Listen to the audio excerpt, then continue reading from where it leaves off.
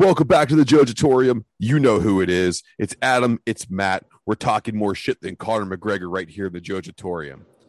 Just to let you all know, Brews and Bruises Festival is still going to happen on September 18th.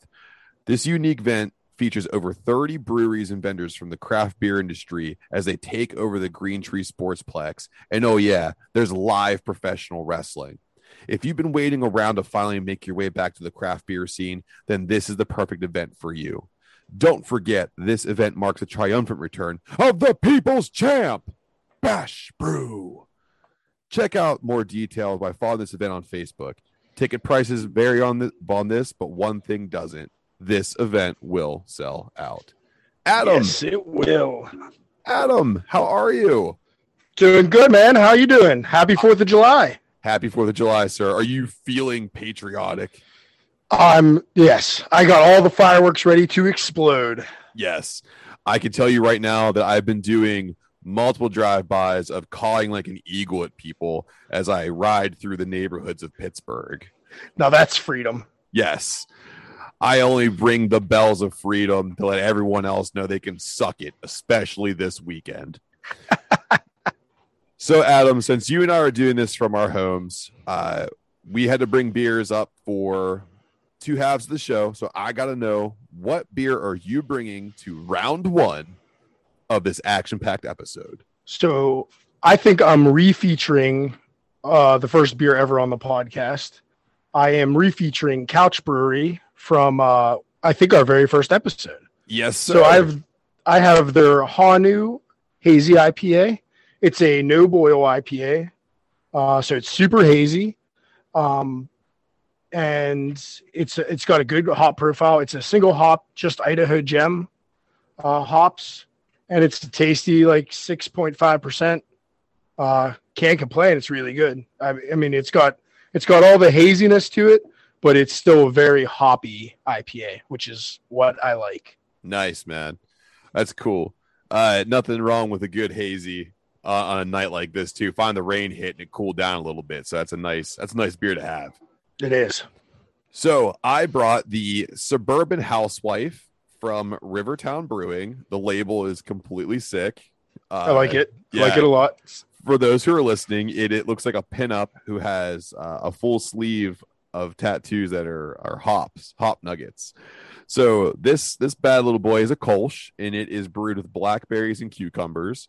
It comes in at a smooth 5.5%. Rivertown usually comes through with some pretty tasty brews, and this one's no different. This one has really nice forward feature on the fruit, and it's nice and clean, just like I like my Kolsch's.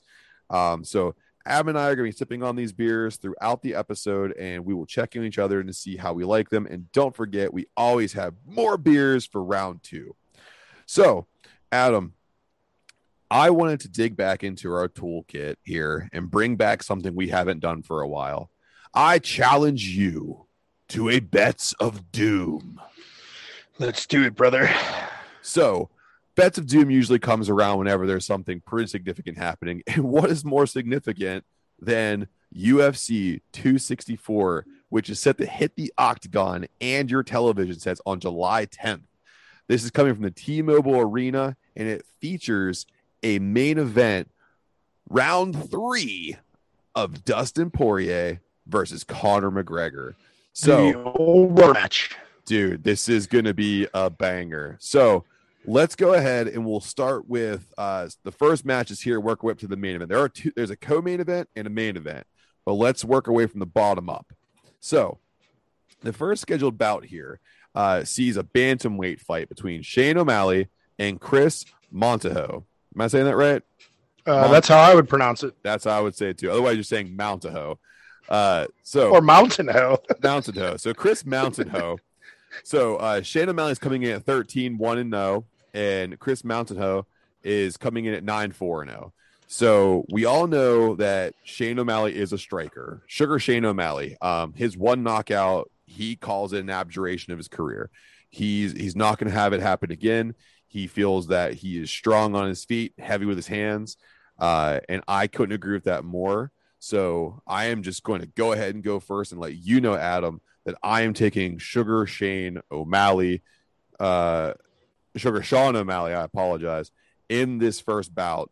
I feel his hands are too heavy, and good old Chris Mountahoe isn't going to be able to mount an offense or defense to take down O'Malley. Yeah, Sugar Shane was the hurricane, brother. Yeah, Sugar Shane Helms. Sugar Shane Helms, who passed it down to Molly, who now passed it down to Crisscross Applesauce. So, yeah, I'm going to have to agree with you. Sugar Sean O'Malley, he fought last on March 27th, looked really impressive in that fight. He's continuing to rise fight after fight, except for that one stumble you mentioned where he got caught in the third round. And that was at UFC 252. So that was a few months back. But yeah, Chris Mountahoe is coming in as a late replacement. He just got the call Tuesday, and this is his first UFC fight.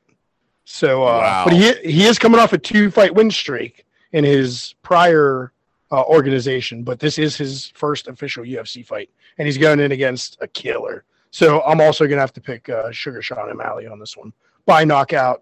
I'm going to say probably early. I know we're not picking rounds and everything, but I just think it's going to be an early knockout for him. We'll see how close we are in our picks, and we might have to go back to one. Maybe the main event we might have to pick if we're so close to each other. Yeah, we'll see. So coming up next is a women's bantamweight bout between Irene Aldana and Yana Kunitskaya. And I'm giving that name justice only because we had Chris Kunitz playing for the Pittsburgh Penguins, and I'm kind of equating his name to hers. So Ms. Aldana is coming in at 12-6-0, while Ms. Kunitskaya is coming in at 14-5-0 and 1 no contest. Adam, who you taking? So Irene Aldana is coming off a loss to Holly Holm. She often goes the distance, win or lose. It's usually the third round or a decision. And Yana Kunitskaya is very similar. Why I'm picking Yana, though, is because when her fights go the distance, she usually is on the winning side of the decision. These women are pretty evenly matched overall. I think Kunitskaya is just a little bit better, has a little bit more to show. So I'm going to pick her. I'm taking Yana. So I like where you're going with this, except I couldn't disagree with you more. So, Aldana, I agree with you. She does often go the distance. She knows how to make a fight stretch. She's a very smart fighter. Her striking isn't as strong as Yana, but I believe that Irene is going to be able to find a way to figure out Miss Kunitskaya's defense. I believe that Yana has a very strong striking defense, but if that's not where Irene is going to stay, she's going to try to figure out some groundwork, and I'm going to believe in the wrestler. Also, that 1 no contest makes me not like her.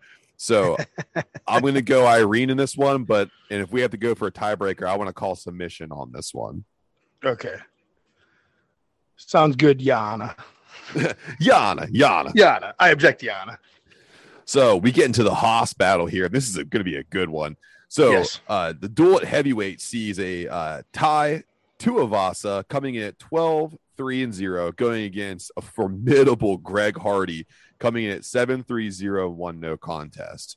So you see two literal meat castles. These guys throw hands. I'd only say the biggest advantage I see here between these two fighters is that Greg Hardy is significantly faster than Tai. And I think that's where Greg Hardy is going to have the edge. I think Greg Hardy has a good gas tank, and I think that he can outlast and outstrike because he's just going to be that much quicker. I think there's more. I do believe that Tai has more experience. Of course, the record shows that, and he does have some highlight knockouts. But I think that Greg Hardy is just going to be too fast and too much to handle in this fight. I know that 1 no contest kind of had me knocking Yana out the last time, but Greg Hardy, there's something about him, man. I got to roll the dice on him. The fact that he's a literal walking muscle. Yes, he is one. He's one walking chest muscle, and he's strong as fuck. Yeah, I don't think we're gonna need that tiebreaker because I'm taking Tuivasa. He's a giant Australian man that drinks shoeies. You know what shoeies are, Matt? Is that where you try to touch me up under my pant leg past my shoe. No, it's when you chug a beer out of a shoe or out of a boot. I instantly don't like him even more. I hope Greg Hardy knocks his fucking teeth out. So he drinks shoeies, which I appreciate. He retired Stefan Struve. And he's every single one of his wins except for one have come by KO. So I'm taking him. I think Greg Hardy is great. He's got power. He's got a lot of power, and he does have speed. But I think he's inexperienced for this level of fighter. I think they're pushing him really hard, really high, really fast because he's a little bit older. I mean, I think these guys are about the same age, but they're trying to get him up into that championship realm, I think, a little too quick, and I think he's going to get caught. So I'm taking Tai Tuivasa.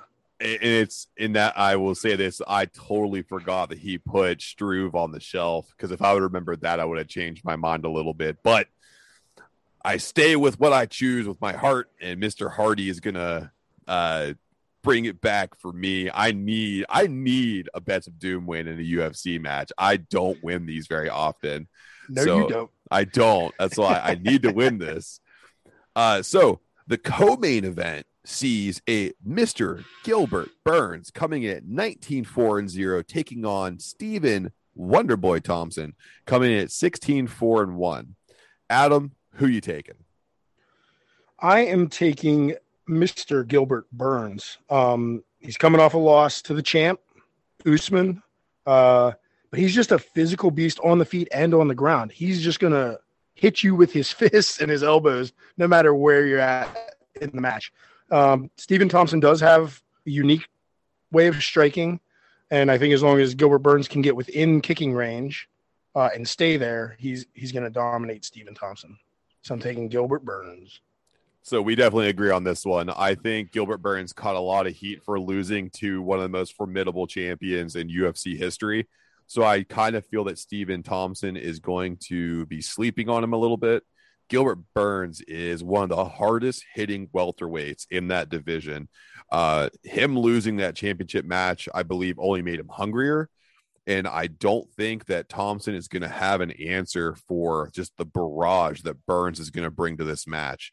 Burns is going to find a way to get inside that reach, whether it be by fist or by foot, and he's going to get on the inside and dirty box the shit out of Steven.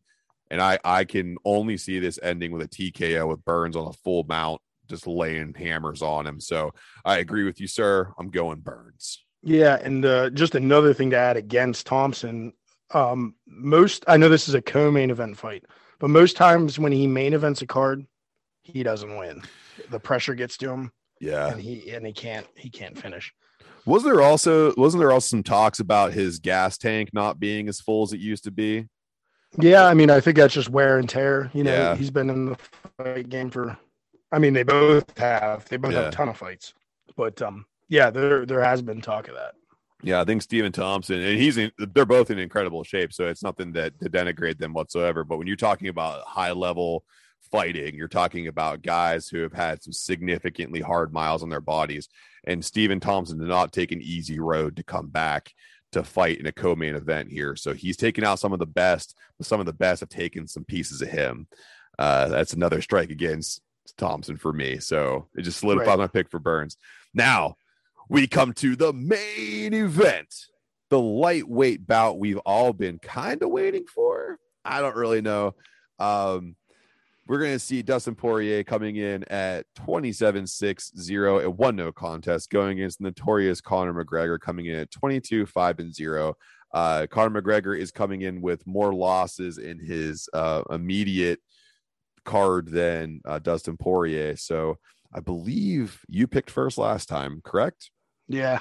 Okay, so I'm glad you're picking first this time. Yeah, I'm going Dustin. There's no doubt in my brain. It's Dustin. Dustin has Conor McGregor figured out.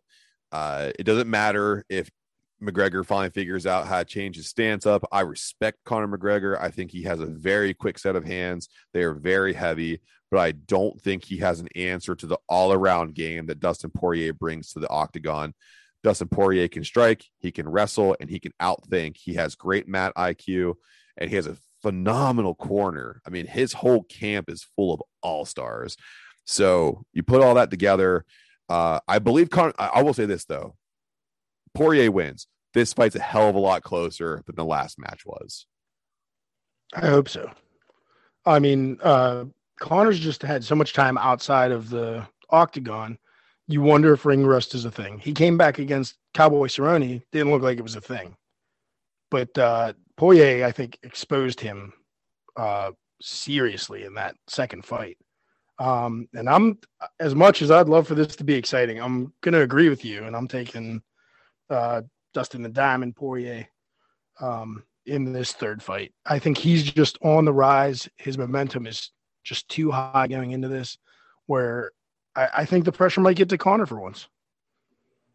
I couldn't agree with that more. I think that there's a lot on Conor McGregor to perform in this fight. And I think that's something that he's not quite, oddly enough, for the first time in a long time, he's not ready for.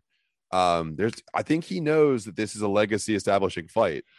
You know, he's done a lot here for the UFC and he's done a lot for himself and his family. But if he can't take this trilogy, I don't know what he does next. I mean, Diaz is completely washed up now. He's only going to take fights that make money. And if McGregor loses this fight, McGregor's not the money fight anymore. Poirier is the money fight now. And Poirier's not going to waste his time on Diaz. I mean, I'm not going to criticize how the UFC books their matches too much, but I think McGregor should have taken a step back down the card. I think Poirier should have taken a step up towards the belt. Let Dustin maybe get that belt, do the third fight for the championship after McGregor gets a win or two. You know what I mean? Yeah. I think this just, I'm not even excited about it because I hope Conor surprises me and looks great. I just don't think he will. It hurts me to say that, but he just looked so terrible in that last fight. He really did, man. He got exposed. And that's something that Conor McGregor didn't really show in a lot of his fights, where he would, if he was getting caught with something, he would make adjustments. And you started to see that fall through when he fought Khabib. He was getting ransacked by Khabib, and he didn't make in-round adjustments and in-between-round adjustments. And then he fought Cowboy, which, bless Cowboy. I mean, that dude's he is a soldier. He's a scary fucking man. But he's had like 1,000 fights. Conor McGregor could have went in there with 2 broken hands and could have won that fight. So there was no need to make adjustments. So it's, you know, you don't learn anything from that fight. And then you go in to fight Dustin the second time out of 3, and you get schooled because Dustin has a smart corner. They're like, his stance is so wide, take the leg. Legs getting tattooed. Conor's like, nah, fuck it. I'm going to keep this stance. He was stubborn and didn't make the adjustments. And I just don't know if he can do it now. Well, and with whatever that stance was, like he didn't look as fluid. He didn't look as quick on his feet. Like his movement wasn't the same. It was very strange. It was odd. It was definitely odd to see that, because even when McGregor would lose fights, he still had fluidity. He had speed. He had hands. You would see that he would lose to opponents that quite literally had to outclass him. He quite literally got beat the last time by Dustin by being outstriked, which is not something you're used to seeing from Conor. You're used to seeing him kind of push his opponent to the limit, and if that opponent can reach that one rung of the ladder higher, they take him out. Right. Or he gets out wrestled, which, because Conor doesn't have jujitsu at all. He has no jujitsu. So, man, UFC 264 is pretty stacked. I'm excited to actually, I'm going to call it right now. I think the match of the night you're going to see here is going to be Burns and Thompson. I think that's going to be your match of the night. You're going to have 2 guys that know how to throw down. Thompson's going to put up a fight until about the second or third round. They're going to put on something spectacular. Then Thompson's going to get caught, I think, in the third round. He's not going to be able to go the distance with Burns. But there's either going to be a knockout of the night there, or that's going to be the fight of the night, I really believe. See, I'm most looking forward to, and I hope it's the fight of the night, is Tai Tuivasa and Greg Hardy. That would be cool. Yeah. It's just a big boy battle, and I can't wait to see it. It will be really cool, because I think Tuivasa has that striking, and Hardy has the speed, and I just want to see out of that who wins. And of course, because I picked him, I hope it's Hardy. But again, as a fan of the sport, I just want this to be a phenomenal fight. And I think everyone on this card has the ability to put on a good fight here. I don't see a sleeper fight in this. You have world-class athletes on this card, and I look forward to July 10th. And if you think that your picks are better than ours, please let us know how much you think we suck by emailing us to kingwtb@gmail.com. I would gladly like to hear all of your fight analysis because we take our time with this, so we're kind of good at it. Okay. One of us is pretty good. One of us is pretty good at it. One of us hasn't lost at this yet. Yeah, I will say that. One half of us can really dominate this shit. So we have like super foresight advantage. So like a little peek behind the curtain, we'll be recording our next podcast right around when this pay-per-view is going to happen. So maybe on the next podcast, we'll discuss punishment. Yeah. And then the one after that, execute it. Yeah, I'm kind of nervous about it because there's been a couple times now we've been out doing other things. I'm showing my weakness towards hot stuff. And I feel like if I start losing more to you, that I'm not going to drink like Steel Reserve beers. I'm going to be drinking like straight up hot sauce. So I'm getting more nervous every time I put my nuts on the table because I feel you're going to slap them with a baseball bat. Oh, that look on your face gets me scared. We'll see. I don't like to hurt you too bad. Depends how much trash you talk going into this, I guess. That's the thing though. I'm turning heel. I'm going to talk a lot of shit. I'm turning heel. All right. And I'm going to talk. You're going to drink something heinous. I know. But it makes it better because I deserve it on two fronts. So thank you so much for listening to our breakdown of UFC 264. We hope that you enjoyed it. And also, I hope that you enjoy these ads we're about to put in, because if you can go and support them, then you support us. And when you support us, we can bring you some really cool stuff. So if you hear something you like, go check them out and tell them the boys sent you. We'll be right back with more beers, more news, and more banter. See you in a second. Welcome back. Hopefully you heard something that you like, because again, when you support our sponsors, you support us. And when you support us, we bring you some cool stuff. So we're here for round two, the second half, whatever you like to call it. So we're reloaded on beers. I want to know, Adam, what are you drinking through the second half of this show? So I got a great triple New England IPA. There's a theme with me tonight. It's New England IPAs. Hell yeah, brother. It's from Helltown in Export, PA. It's an interdimensional pterodactyl. That's a cool fucking name. Yeah, and it is coming in at a high percentage. I lost it. 10% on the nose. So let me take a sip. While Adam's sipping, I want everyone to know that someone doesn't work on Fridays and someone else does. Yeah. The guy drinking 10%ers. This is definitely not my second beer of the night. No. It's good. It's okay. There's a little bit of hoppiness on the back end. Very sweet up front, but for a 10% hazy, like you're gonna have that. It's very like creamy, pillowy on the front end. Great color, great flavor, and then a nice hoppy like back bite to it. It doesn't end like fruity and tropical like some New Englands do. It's more bitey, more bitter. I like it.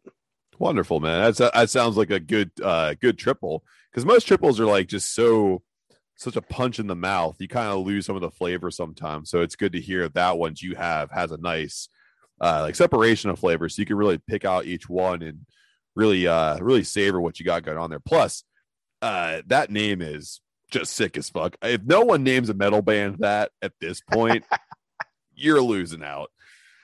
So I went in the complete opposite direction from you. I am bringing you something straight out of Slippery Rock, Pennsylvania.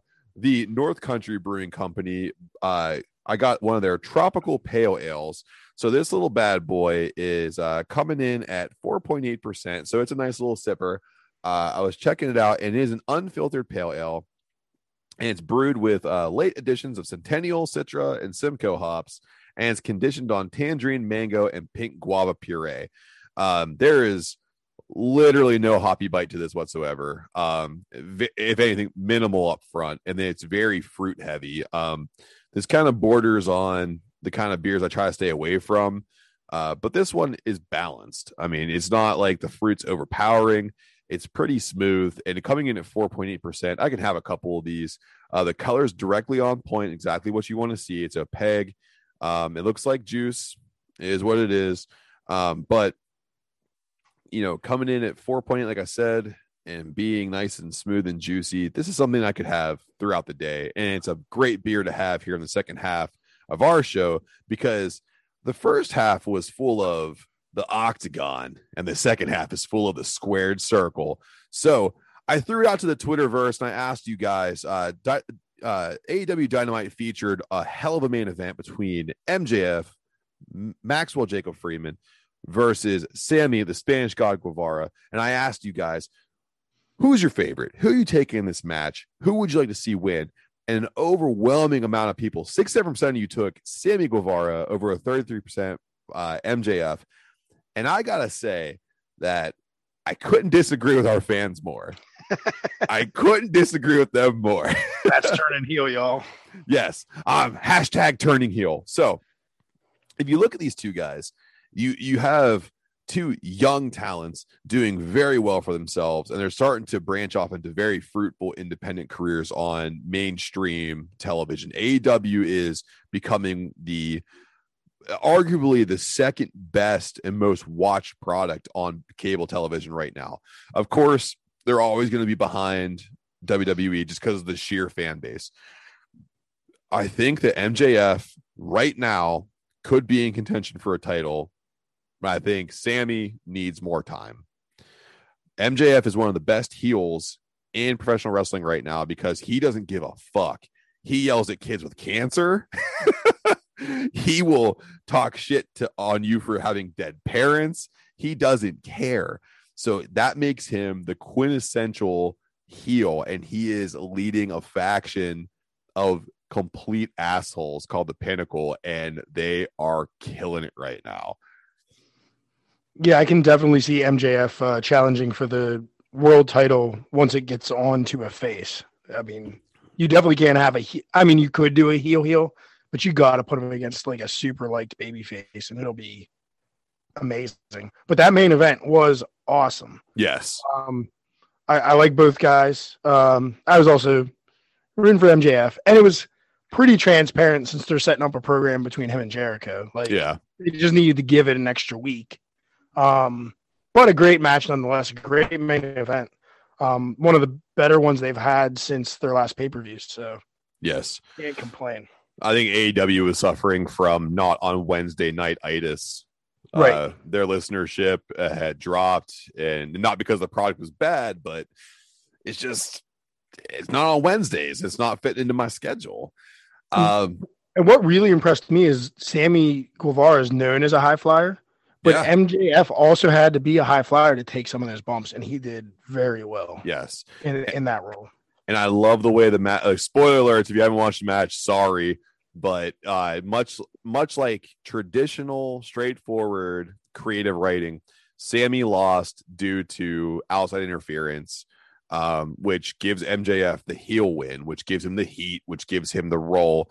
And if you know anything about Chris Jericho is going to lose to MJF at that pay-per-view, and it's going to push MJF to the moon. You're going to see a huge push for MJF, I believe. We're on the flip side. I think Sammy Guevara, like I know him on a first name basis. What's up, Sammy G? How you doing, brother? Since he lost by interference by Shawn Spears, he's clearly going to like spin off into a program with him, and I think Sammy's going to win that. Yes. So you're going to get for each faction, it's going to be some wins on each side, but I totally agree with what you're thinking. Jericho's going to lose that match. Yeah. And I think too, like you said, I think the spinoff match between Sammy and Shawn Spears is going to be incredible. Shawn Spears is very underrated. I think he's a great wrestler. So that'll be a great series of matches they have, I'm sure. So speaking of Dynamite, unfortunately, Rebel, not Reba, was hurt during the tag match she had alongside Britt Baker, DMD, on Dynamite this past Wednesday. It's my understanding from my insiders, thank you to all two of you who send me stuff on Twitter, shout out to you, that Rebel actually she dislocated her kneecap, and she was able to have it put back into place. Very painful, but she's up and walking with little to no assistance. She shouldn't have did that fake injury angle with the crutch, because now she's gonna legit have one. Well, the good thing is she has all those extra crutches just lying around. They're all bedazzled and shit, so she can just pick one of them up and she'll be good to go. Oh, I don't want to say it's funny when wrestlers get hurt, but she got hurt like diving to break up a pin. Yeah.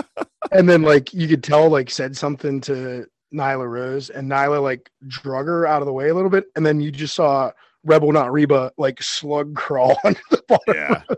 And you're like, oh, this is not good for her. Like clearly it was a leg injury.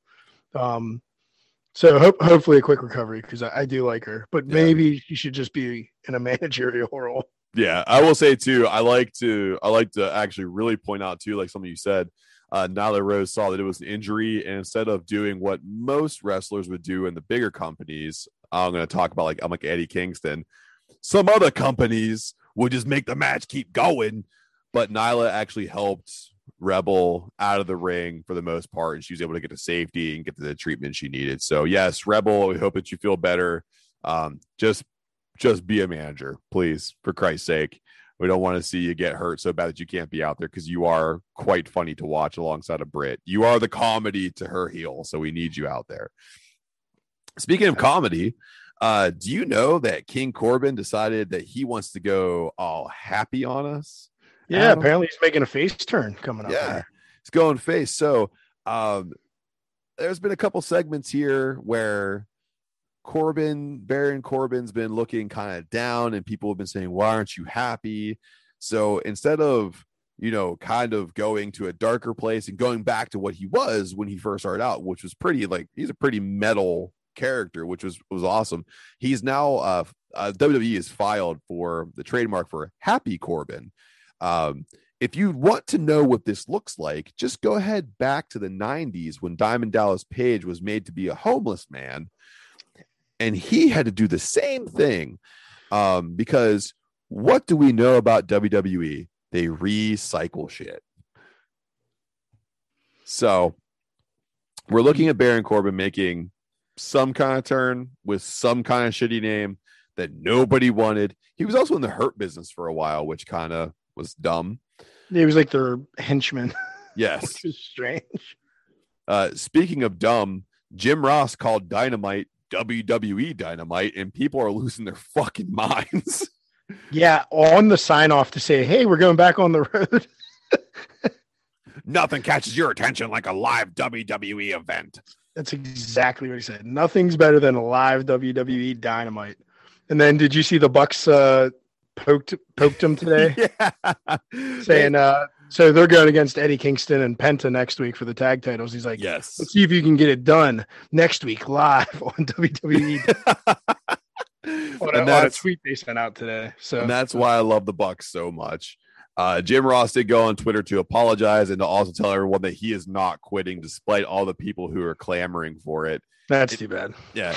If you guys haven't realized, Jim Ross is eternal. He's not going to leave. People love him. He's not going to go anywhere. People back up the Brinks trucks for him to do these kind of things. So him calling it WWE Dynamite after one of the most heartfelt segments I've ever seen next to Mr. Brody Lee's tribute show and fucking up the name for the show.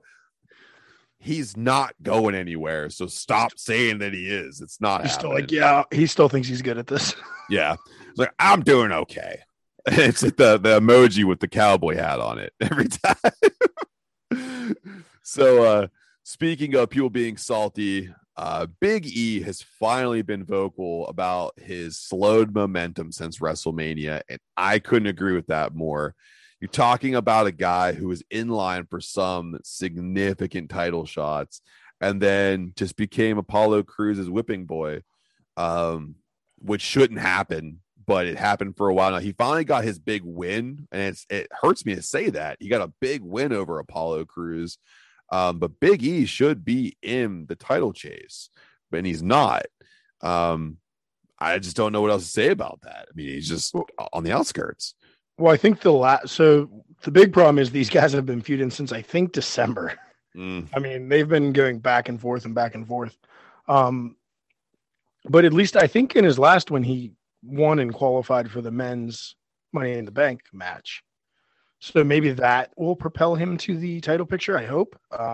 Hopefully he wins. I think there's a couple guys in there I'd like to see win. So hopefully it doesn't. They just don't give it to Randall Keith Orton again. Can I tell you what I want to see happen? If I could see this happen, I would love it so much. So Kofi Kingston is in line for a title shot.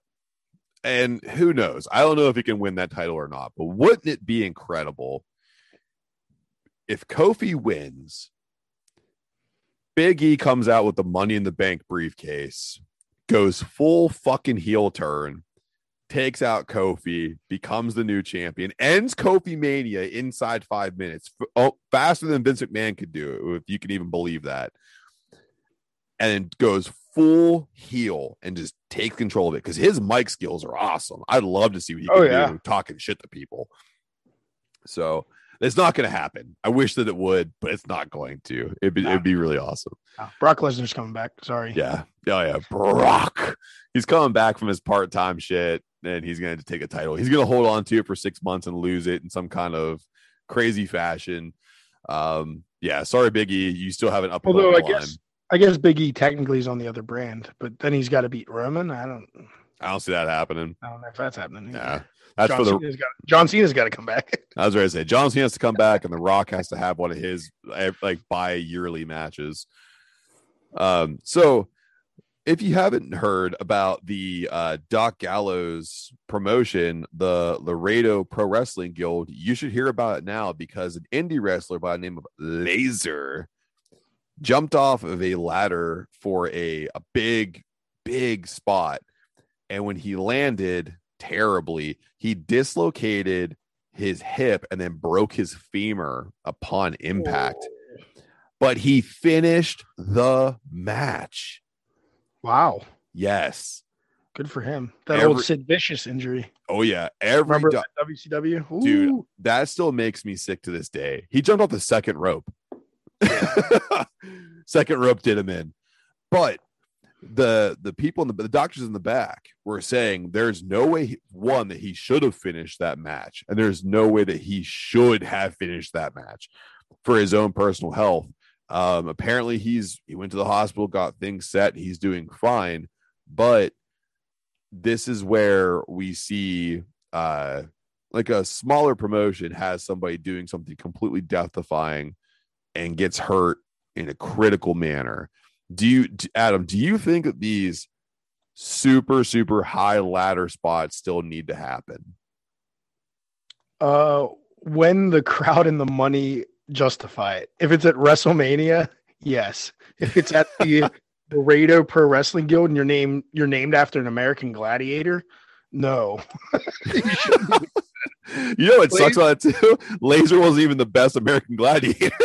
No, but that's exactly how he spelled it. I remember he was my favorite, even though he wasn't the best. Laser. Oh God. Best wishes to you, Laser. I hope that your leg heals and you can get back to doing what you love. And God damn it, your balls are huge, man, that you're able to finish that whole match. If you haven't seen it on YouTube, look it up on YouTube. It's horrific. It looks like a horror movie come to life. I would also like to give well wishes out to Laser, the American Gladiator, wherever you're at. I hope you're doing well. We hope that you're shooting Nerf balls at kids unexpectedly. He also had large balls. You could tell just because of the shorts they had to wear. Why would they all wear singlets that were a size and a half too small? Oh, speaking of things that are inappropriate, the WWE released their best tag teams of all time, and they listed the New Day at the top of the mountain.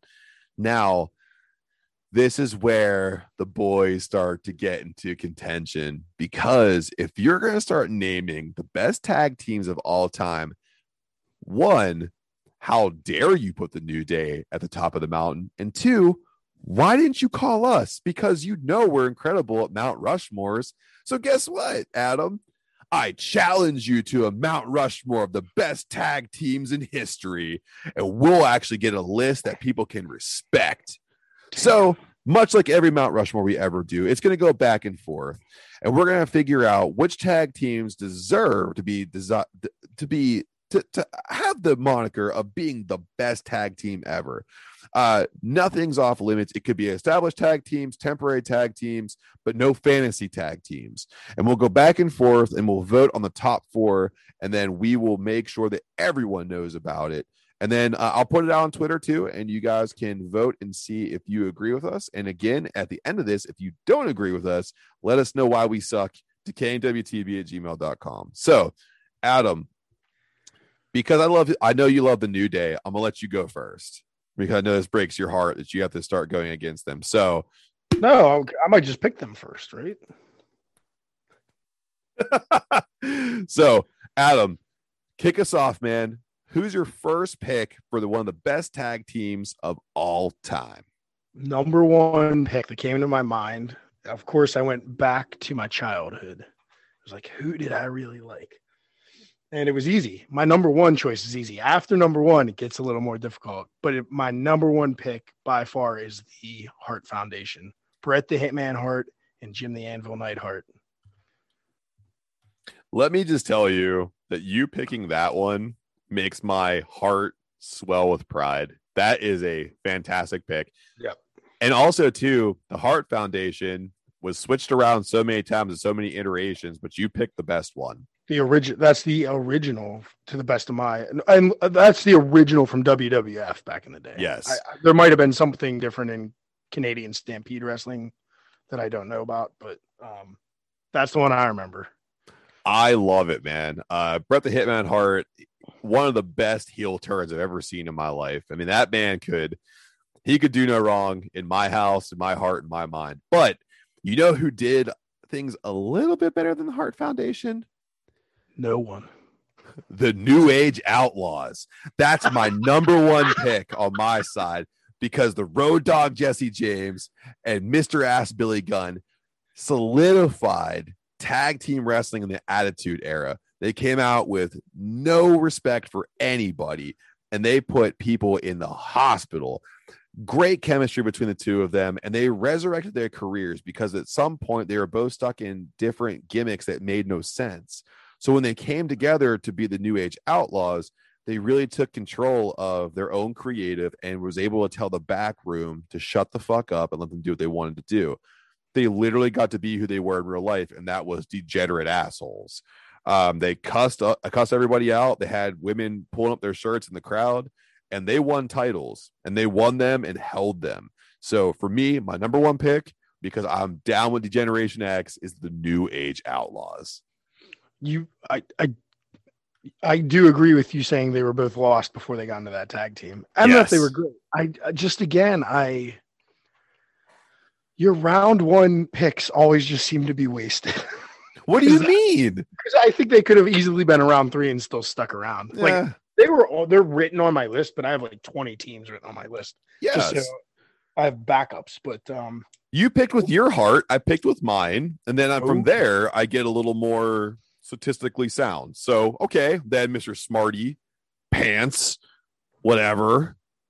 Good insult. What's your second pick? Yeah, real strong insult. Yeah, well, I try my best. My second pick is the best tag team from the Attitude Era and forward, the Hardy Boys. Matt and Jeff Hardy. I can't believe you took my fucking pick. That's why you should have picked them first. It's killing me, man. I gave them the same idea that you're giving the New Age Outlaws. I was like, there's no way he's gonna pick them in this first two.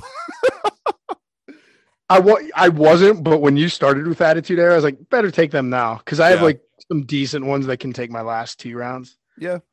So yeah, Hardy Boys. I mean, along with some other tag teams that might make this list, started the TLC matches. Yes.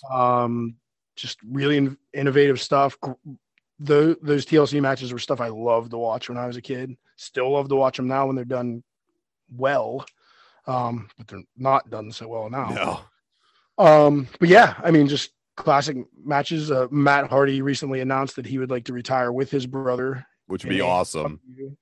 As the Hardy Boys. So hopefully 2023 or whenever Jeff gets out of his contract, that can happen. But and just the longevity of them. They were around for so long. I remember watching them on Sunday Night Heat when they were getting squashed when they first came on, and then all the way till like I'm in my 30s and they popped out for WrestleMania, and the crowd went crazy for them when they came out for that tag gauntlet. Dude, that was incredible. Awesome pick. I can't disagree with that whatsoever, because I was going to pick them too. Innovators, and they pushed the crowd to new limits. When their music hit, it was uncanny, and they were even awesome when they split and they were rivals. It was really cool. But I have to ask you a question, Adam. Can you get the tables? Because I can get the tables, because the 3D, the Dudley Bomb, dominated those TLC matches. So the Dudley Boys are my next pick. Bubba Ray, now Bully Ray, and Devon, the Reverend Dudley, were two of the most dangerous individuals on the planet. Who else is going to suplex Mae Young through a table and barely even check on her? Bubba Ray Dudley's going to. These guys are well established. They know exactly how to work over crowds. They pushed young talent. They really helped develop parts of the Attitude Era. They fostered the invasion of ECW. And even when they left, it went to TNA, which is now Impact.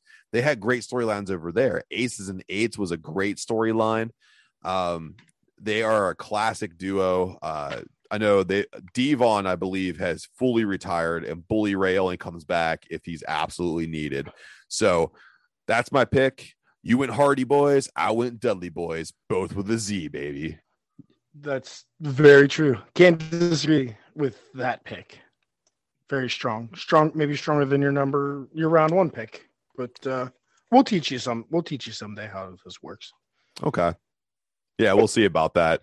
Because you're be like, oh, so I'm gonna pick like Chris Jericho and Kane because that was a really cool fucking time. That's gonna be you. I know it. Nah. So my third pick now, right? Well, Batman and Robin. Is that what you're gonna pick now? So actually, I got reached out to right before we went live this evening about this list, and I said, "Well, stay tuned. We're gonna tackle tag teams." Yeah. And somebody talked to me, and I don't care. I mean, I'll name the tag team because I'm not picking them. Somebody said Demolition. They should have totally been in the top 10. Blah blah blah blah. Yeah, maybe they should have. But you know who did it better than Demolition? And you know who Demolition was a complete WWF copy of? This tag team that was great in every promotion they ever went to, bar none. And I was like so psyched to see them as a kid. You can call them the Road Warriors. You can call them the Legion of Doom, Hawk and Animal.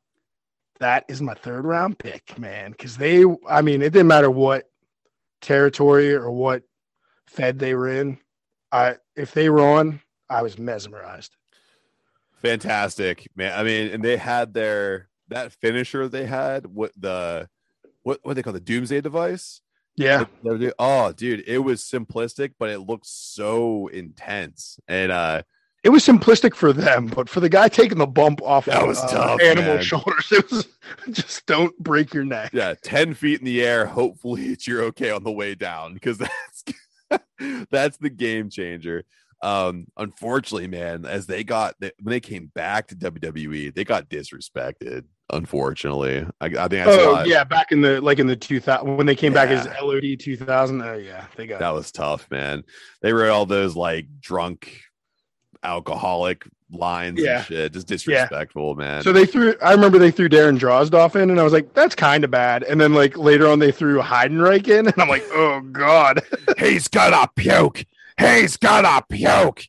He's gonna puke. But yeah, I mean, Demolition was good in WWF, but they were a copycat tag team with gimp masks.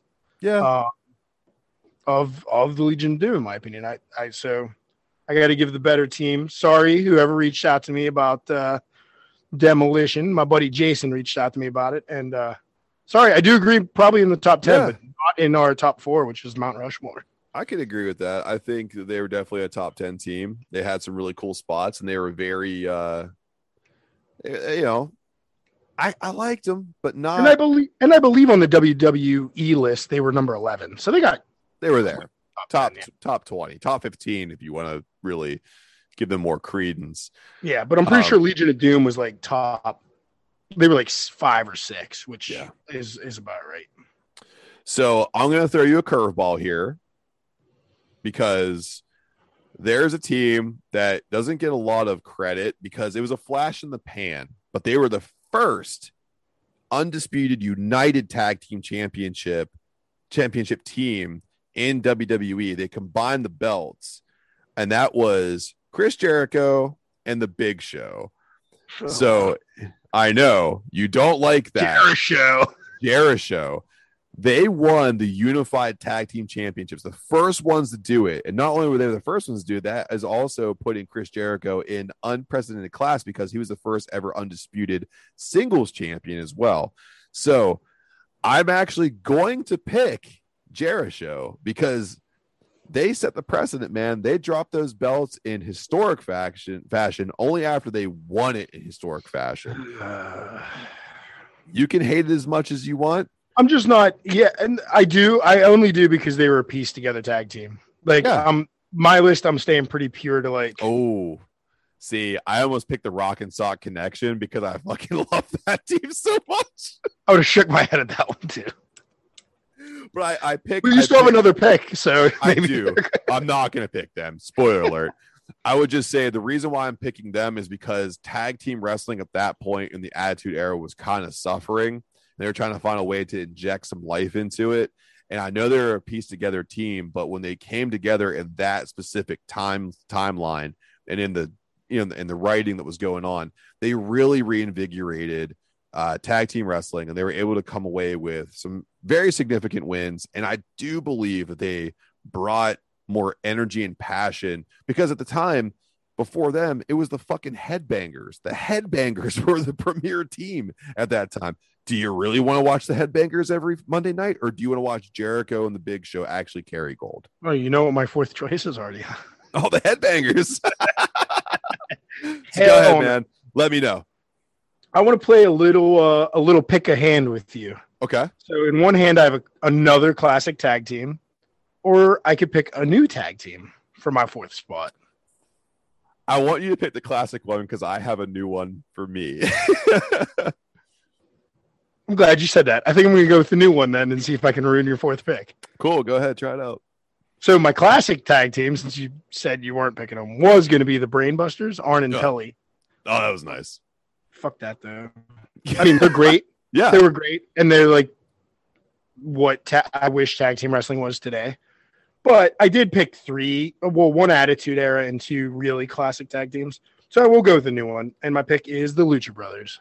Oh, you didn't ruin it for me. But that's such a good pick. That's such a good pick. Because I did say I wasn't going to put piece together tag teams together, but they came into AEW as a unit. They did. So and as singles competitors, I love them. As a tag team, they're even better. Well, I think that helps Penta out when they're a tag team. Ray Phoenix is just phenomenal. I don't care. Yeah. I don't care what he's in. He's amazing.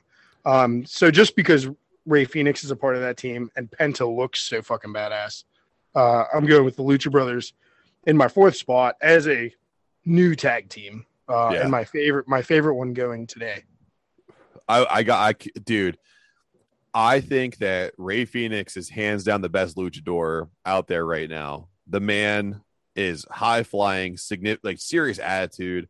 He's a title contender when he's a singles competitor, and then he raises that tag team up to new heights when he's teaming with Penta. Penta brings a whole different kind of like grindy attitude. Everything's very violent, and his drip is uncanny. That shit he's wearing now, looking like the Joker. Joker. Oh, it's so good, man. I'm glad you didn't pick my new age team, because I did kind of stick around the Attitude Era, because that's when I really fell in love with wrestling, was the Attitude Era. But my reintroduction, we only talked to you guys about the 2 beers that we're drinking. I've had others in between. So the reintroduction of me back into wrestling, because I kind of fell out of love with it after the Attitude Era ended. Ruthless Aggression was dog shit. I fell back in love with it after watching a tag team in New Japan that was just like, it blew my mind. And they were high flying when they needed to be. They were grindy when they needed to be. They were heels. They were baby faces. They were everything they needed to be for that promotion. They went to Ring of Honor and do what they needed to do over there, won the titles there. And they came to AEW, and now they are one of the best heel tag teams on the planet Earth, and that is the Young Bucks. Okay. The Young... I thought that's who you were going with. I just disagree with your description of them being grindy. Oh, dude, Ring of Honor, they had some brutal fucking matches. They did. I do remember seeing a match with them and the Briscoe brothers. That was I would call that one grindy. Yes. So I felt like they could always match the style of the people that they were going against, whether they were holding titles, competing for titles, or just fighting to get into a spot for a title. They delivered. They could have fought two back alley bums, and it could have been a main event spot. I know right now their gimmick is getting a little stale in AEW, but I love it, man. I think that they brought me back in. They're the reason why I watch New Japan, why I love the Bullet Club, why I even like Kenny Omega, why I even know John Moxley's alter ego. They're the reason why I figured all this back out, and I owe them a lot. I was going to pick them first, but then I kind of felt like going from Young Bucks to New Age Outlaws was kind of a step downward. No, I agree that Young Bucks would have been a better number one than New Age Outlaws. They would have been. But if you were Young Bucks, Dudley Boys, my head might have exploded. I know. So that's why I wanted to round it out with the Young Bucks. Of course, at the end of this, we have 7 really strong contenders for the Mount Rushmore. So exactly. So Adam, if you could pick one person, one squad off of this for the Rushmore, who's it going to be? I do want to say really quickly, yes, out of all the Mount Rushmores we did, especially wrestling related, this is the longest list I've had. I have a whole page of tags, and I split them between classic and new, just so I wouldn't forget anybody. I do just want to honorable mention my backup one for a new school tag team was Proud and Powerful. Yes. I freaking love them. And I do like FTR too. And I'm not taking anything away from the New Day, but I don't think they deserve to be number one quite yet. We'll see how they go down in history. They're definitely the best of this modern era for WWE by far. And I would say my honorable mention as well, if I could throw one out there, it would be the Rockers. I do love Shawn Michaels and I love Marty Jannetty. Those were guys. I fell in love with wrestling in the early 90s first, and they were the first ones I can remember really coming out there and selling tag team wrestling. I love tag team wrestling. I know other promotions kind of lose track of them, but you couldn't help but love what the Rockers did. I just didn't pick them because their time on TV for my childhood was so short. It was very short. By the time I was getting into it, they were like a year away from breaking up. Yeah. And that breakup was sick though, man. Yeah. That was a great breakup. Yeah. And one more from WWE that was the one left out of our TLC triple threat was Edge and Christian. Yeah. And I just didn't, they were high on my list, but I just didn't pick them because as good as they were as a tag team, they're so much better apart. Yeah. That's why I didn't pick the Outsiders. Same reason. Yeah. Oh, so yeah, absolutely. Yeah. Same thing. Yeah. All right. So we'll get back on track. I just want to give respect. Had to.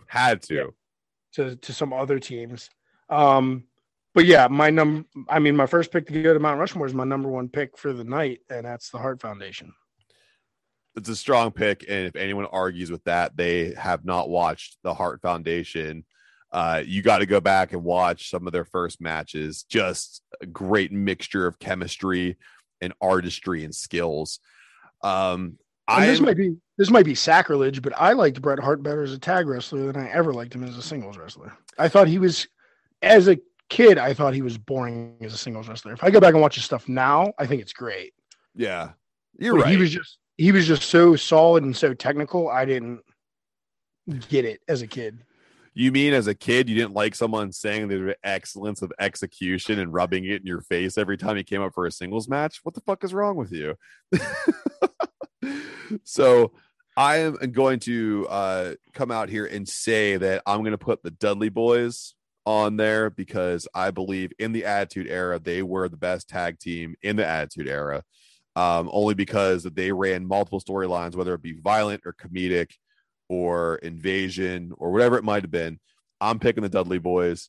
I really like them. I always like their work, and I wish they could still do it, but they're both really old, so they're not going to. But I picked the Dudley Boys. I agree with everything you said there, except that they were the greatest team in the Attitude Era. Oh yeah, yeah. I think that goes to the Hardy Boys. I think that I think it could be an argument. I think it could be an argument. I think they both had very illustrious careers in the Attitude Era, and I think that you don't have they drive each other. They drove each other for sure, man. Because like the Hardy Boys were more of the high flyers, while the Dudley Boys are more of like the New Jersey back alley brawlers. So I don't know. I think it's up for interpretation. At the time I didn't like a lot of high flying stuff when I was watching Attitude Era. I wanted to watch people just get like punched in the face.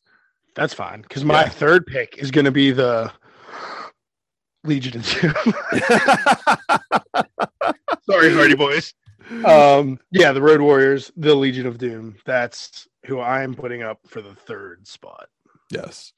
Fantastic choice. Legion of Doom, they're just nostalgic. They killed, man. And you're right. Every single promotion they wrestled for, they showed out, and that was fantastic.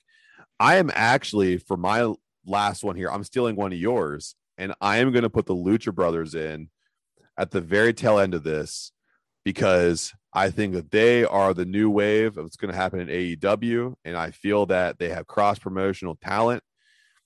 I know that there are other teams on here, like the Hardy Boys, like the Young Bucks. I would like to actually veto your choice. Okay. Brothers. I think they're too new to be on a Mount Rushmore. Even though I put them as my fourth, I think the Hardy Boys deserve that spot. The only reason why I don't want to put the Hardy Boys there is because I already fucked them up with the Dudley Boys. But you can put them both on. Well, let's do this. You got to look at it as who has more championships, and that's the Hardy Boys. Who has more years in? It's the Hardy Boys. Who has more of a legacy? It's the Hardy Boys. So I can't deny that the Hardy Boys definitely trump the Lucha Brothers. But if you look towards the future, the Lucha Brothers are the future. But then you could also argue the Young Bucks are currently better than the Lucha Brothers, and they are considered the future. So but Mount Rushmore doesn't have The Rock on it just because he's the future of the presidents. I understand. You're right. You know what? I concede to your veto. Would you like to have the Hardy Boys on here? I would like to have one. I would also like to throw it on Twitter as a poll on what people think who should be the fourth spot. Okay. But I think for us, I think it should be the Hardy Boys. But if you disagree with me, email us, complain, or we'll throw up a Twitter poll. And because Matt knows how to do that. I don't, but he'll tell me. So I'm going to put it up there. I'm writing a reminder for myself, and it's going to be the Hardy Boys versus the Lucha Bros. Who are you taking? So Twitter. Can you do a write-in option? Yes. Okay, so I would give those two as choices, and then give everybody a write-in option. We'll see just who takes that fourth spot. And I swear to God, if you guys put in Rock and Sock Connection, I'm going to stop putting out Twitter polls. Or what was that terrible tag team that Santino Marella was in? He was in something with somebody, the Blue Meanie or some shit like that. No, it was him and the scary Russian dude, the one before. Yeah. Vladimir Kozlov. Yeah, he always wore the red gi and everything. Yeah. What a weird tag team that was. It was terrible. I mean, comedically, it was great. Yeah, it was fantastic. The only time that Santino's Viper ever worked was against the guy from Crime Time when he hit him in the neck with it. So much like the Twitterverse, we always put it out to you guys to send in your listener emails, questions, and whatevs. And since this episode ran kind of long with some of us going back and forth, we just put up 3 questions, and they're all pretty fun. So if you guys didn't see today, I put it up today. It's July 1st. A fan of the show got me this cool little miniature steel chair, and they took one of our stickers and put it on there, so it looks like I have a custom steel chair. So there's actually a question before, because they asked it before they hooked me up with it. If we wanted to send stuff to the show, how do we do that? I'll say the person who gave me that chair works with me at my 9 to 5, so she was able to find me there. But I think if you want to like, if you think we deserve what you have and you want to like show appreciation, it's awesome. I always love everything people do for us. Just DM us and we'll figure it out. I don't think at this point that we're not big enough to have a PO box, and we're also not dumb enough to give you our addresses. Yeah, I'll get some flaming dog poop for my vetoing of the Lucha. Oh yeah, how dare you, motherfucker! You vetoed your own choice, dum dum. So the next question here, this one is for the Bash Brew team. What is the lineup for the beers at Brews and Bruises? Well, we have discussed it at length. We are bringing 3 beers to Brews and Bruises. And I'll leave the main event for last. But we will be bringing, oh my goodness, what do we call it? Thick Flare. Yes. Which is our strawberry milkshake IPA. That'll be the first one featured. It's between 6 and 7%. I'm not sure how strong I want to make it for this festival. But we get the strawberry in it with a certain soft, chewy strawberry candy that rhymes with Gardurst. Our candy milkshake, strawberry milkshake IPA. So it comes out as pink as Ric Flair's classic robes. It's beautiful. Phenomenal. Then in the second spot, we will have a beer we make called A Little Bit of the Bubbly, which is a dry champagne-like blonde ale. It's actually a brut ale because it's dried all the way out. And then we're going to add back a little bit of peach puree on that to just give you kind of a mimosa feel, but not we don't want orange juice. We're going to switch it up a little bit. It's going to be more like a Bellini. So we'll add some peach puree to that. So you'll have a little bit of Ric Flair. You'll have a little bit of Chris Jericho. And actually something maybe our listeners and our Twitterverse could help us with. Our main event is a 15.2% barley wine that was brewed with orange blossom honey and was hopped quite strong right when COVID started. I think I made it the second weekend I was home having nothing to do. Yeah, man. I made this brutal beer, and it's been mellowing in a keg ever since. I tried it about 2 weeks ago. It was phenomenal. But we don't have a name for it. And of course we would like it to be wrestling themed. It doesn't have to be after a specific wrestler. Could be after something in the industry. Could be after a move, a finishing move, something brutal, something like that's like a knockout, because it is 15.2%, by far the highest ABV we've ever made. Yes. But those 3 beers will be coming to Brews and Bruises, and I can safely say for the year 2021, that's the only place you'll find that barley wine this year. Yes. Is at that. I can tell you guys right now, it's a recipe that starts off as one of the flagship beers of Bash Brew, and it is turned into something formidable. It is, like Adam said, it is the strongest beer we've ever made, and it's also one of the smoothest strong beers I've ever tried. This thing is going to be an experience, and I couldn't be any prouder of how it's come out. And I can't wait for people to try this, man. I hope that people come back and we kick that thing, because it's a monster. And you're right. And I'm going to put it out to the Twitterverse. We need a name for that bad boy, and I'm going to get us one, because our Twitter followers are very unique, Adam. I should tell you. They really like what we do, and they are hilarious. So there should be some pretty cool stuff coming through here. Maybe next show we can come up with we can debate over what name we want to use. Maybe we can find out. Oh yeah, that'd be real cool, actually. Yeah. So the last question we have here, and Adam, this is where your expertise definitely comes in handy. Can you tell a newbie in the craft beer scene the difference between a West Coast and a New England IPA?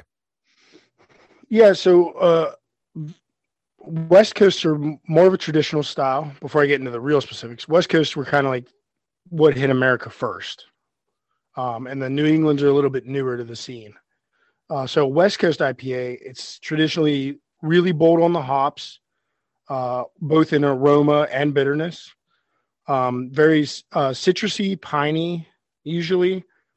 Clear. It's like a clear golden to light brown in color. It's kind of caramely sometimes. Sometimes it's a little bit drier, but clear is the really big distinction that you would first see. Then in New England has more of a mild hop bitterness to maybe no hop bitterness. Usually tends to go more fruity or juicy. It's very hazy. Sometimes they add lactose into it, so it sometimes has a sweet upfront flavor.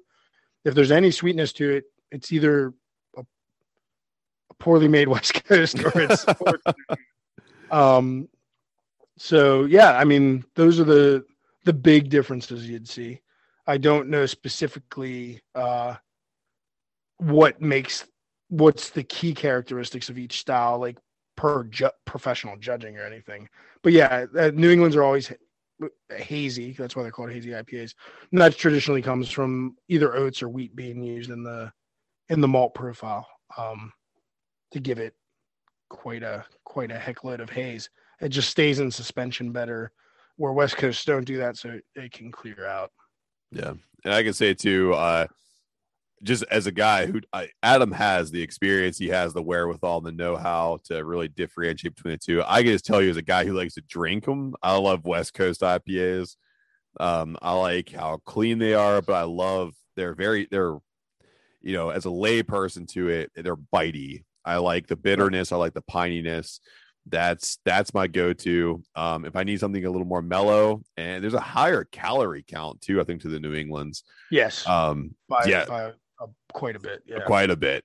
But a New England IPA is pretty refreshing, especially because they could be adjunct a little more than the West Coast can. So if you want to see something Correct. a little more experimental, the New England IPAs are going to be where you're going to see, different things being used.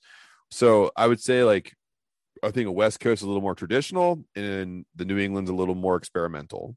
Yeah, I mean, I would say that's like the new school, kind of beer. And I agree with you. I do prefer a West Coast over New England, but I will always try a good New England. And if it's a lighter ABV and like a little drier, not too adjuncty, I might have a second one. But if there's a good West Coast on tap somewhere, oh yeah, I'm drinking it all night long. It's over. And I'm going to hurt the next morning. Yeah, that's the one thing about the West Coast too for me is it dries me all the way out, and I definitely have a headache the next day. And just a little known fact for me is West Coast IPA is the style that got me into craft beer. I was a big I think Yingling was the craftiest thing I drank before I discovered West Coast IPAs. And you brought me right on, man. You shoved a West Coast right in my face and said, "Try this," and I never turned back. You bastard! I'm hooked now. How dare you? So, Adam, speaking of beer, and we're actually moving into finally competition season. Can you tell the people what's on tap or where they can find us? Yeah, it's going to be tough to say what's on tap here. It's really going to be what's left over after these festivals, which I would still appreciate people coming over and trying if you can't make it to the festivals. Right now, the only thing I can say we might have on tap, we will have on tap after this weekend is the Retired Triple Agent. We still have quite a bit of that jalapeno pineapple triple IPA left. We are taking, as you're listening to this, we already had our event, and we're taking Dad's Shoes and our tropical Hefeweizen to that event. We might have some of those left, so reach out if you want to try them when you hear this. So we might have some of that left. But in bigger news and what's coming up and what we'll be brewing for, we have 3 different festivals I can announce at this time.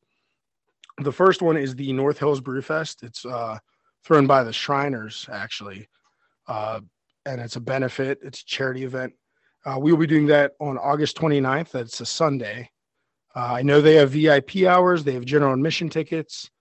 I think if you get the VIP ticket, it goes from noon to 5, I believe. But if you search them out on, I think they'll have a Facebook event up soon, and they have a website up already, so you can check that out. Our second one is the one we mentioned at the top of the show today, Brews and Bruises, on September 18th at the Green Tree Sportsplex. And now you know what beers we're taking there, so come get them. And as a newly added third event, if you can't make it to Green Tree and you live closer to Greensburg, PA, we will be out there for the Greensburg Brew Fest. And we will be bringing the thick flair and the little bit of the bubbly. We'll make it there. The barley wine is going to be exclusive to the Brews and Bruises, though. So if you miss out, sorry, I might sneak a ball. It's definitely not going to be there for everybody. If Greensburg has a VIP hour and I have some left, I might bring some bottles. I'll try my best. But that keg, until it kicks, is going to be at Brews and Bruises until the event ends. So if it doesn't kick, I might be able to sneak some little pours out just for people to sample. Won't be up for voting or anything. But yeah, Greensburg on September 19th. So we have a very, very busy weekend there in the middle of September. I did get notified this week that we will be doing one in November that will benefit veterans. Nice. We just don't have a date for that yet, but we will definitely be doing it. It's a friend of the show, First at Brewbox, is putting that on. And I promised them, no matter what, we'll be there. And we'll probably be taking the pumpkin roll stout there, which is one of our heavy hitters, the Shat-faced pumpkin roll stout. The award-winning, people's favorite Shat-faced pumpkin roll. And we'll give you a date on that as it comes closer. I'm assuming it could be on Veterans Day, because Veterans Day this year is a Saturday, or it could just be around Veterans Day. Either way, it's going to support the veterans, and date and location will be soon to follow, I'm sure, in the next couple weeks.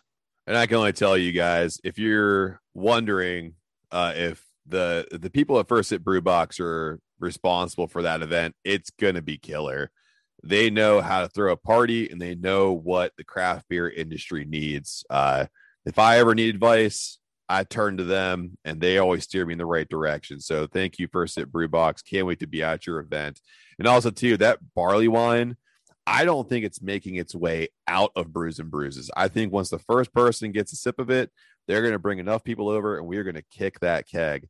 So you have to get your tickets to Brews and Bruises Festival. So follow it on Facebook. Get your tickets. They're not that expensive. It's going to sell out. We want to see you there. We want to give you all of our stuff. We want you to try it. We want you to tell us how much you like it. We just want you there. So I will say one more thing about that event too, as far as proud people from Pittsburgh.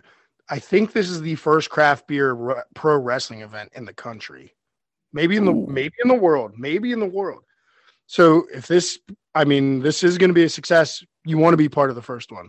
Absolutely. This might be the next brew fest that Pittsburgh's known for, much like Fresh Fest, that's now Barrel and Flow, was super groundbreaking for African-American owned breweries and African-American artists. This pro wrestling beer thing, a little less serious on the topic and everything, but another groundbreaking thing maybe Pittsburgh's going to start. And it's being run by good friends of ours. And I can't wait for it. I really can't wait for this fall. We have such great shit lined up. It's good shit. If you want to find out about that good shit coming from the Jojatorium and from the Brew Lab, just follow at @bash_brew on all social media. That's Facebook, Instagram, and Twitter. And don't forget to follow Adam and all of his hijinks down here in the Brew Lab on Untapped. And as always, if you want to know what's going on with the boys, all you got to do is follow us on social media at the KNWTV on Facebook, Instagram, and Twitter. Don't forget to send in all your listener emails to knwtv@gmail.com. You can do anything you want in those emails. There are no limits.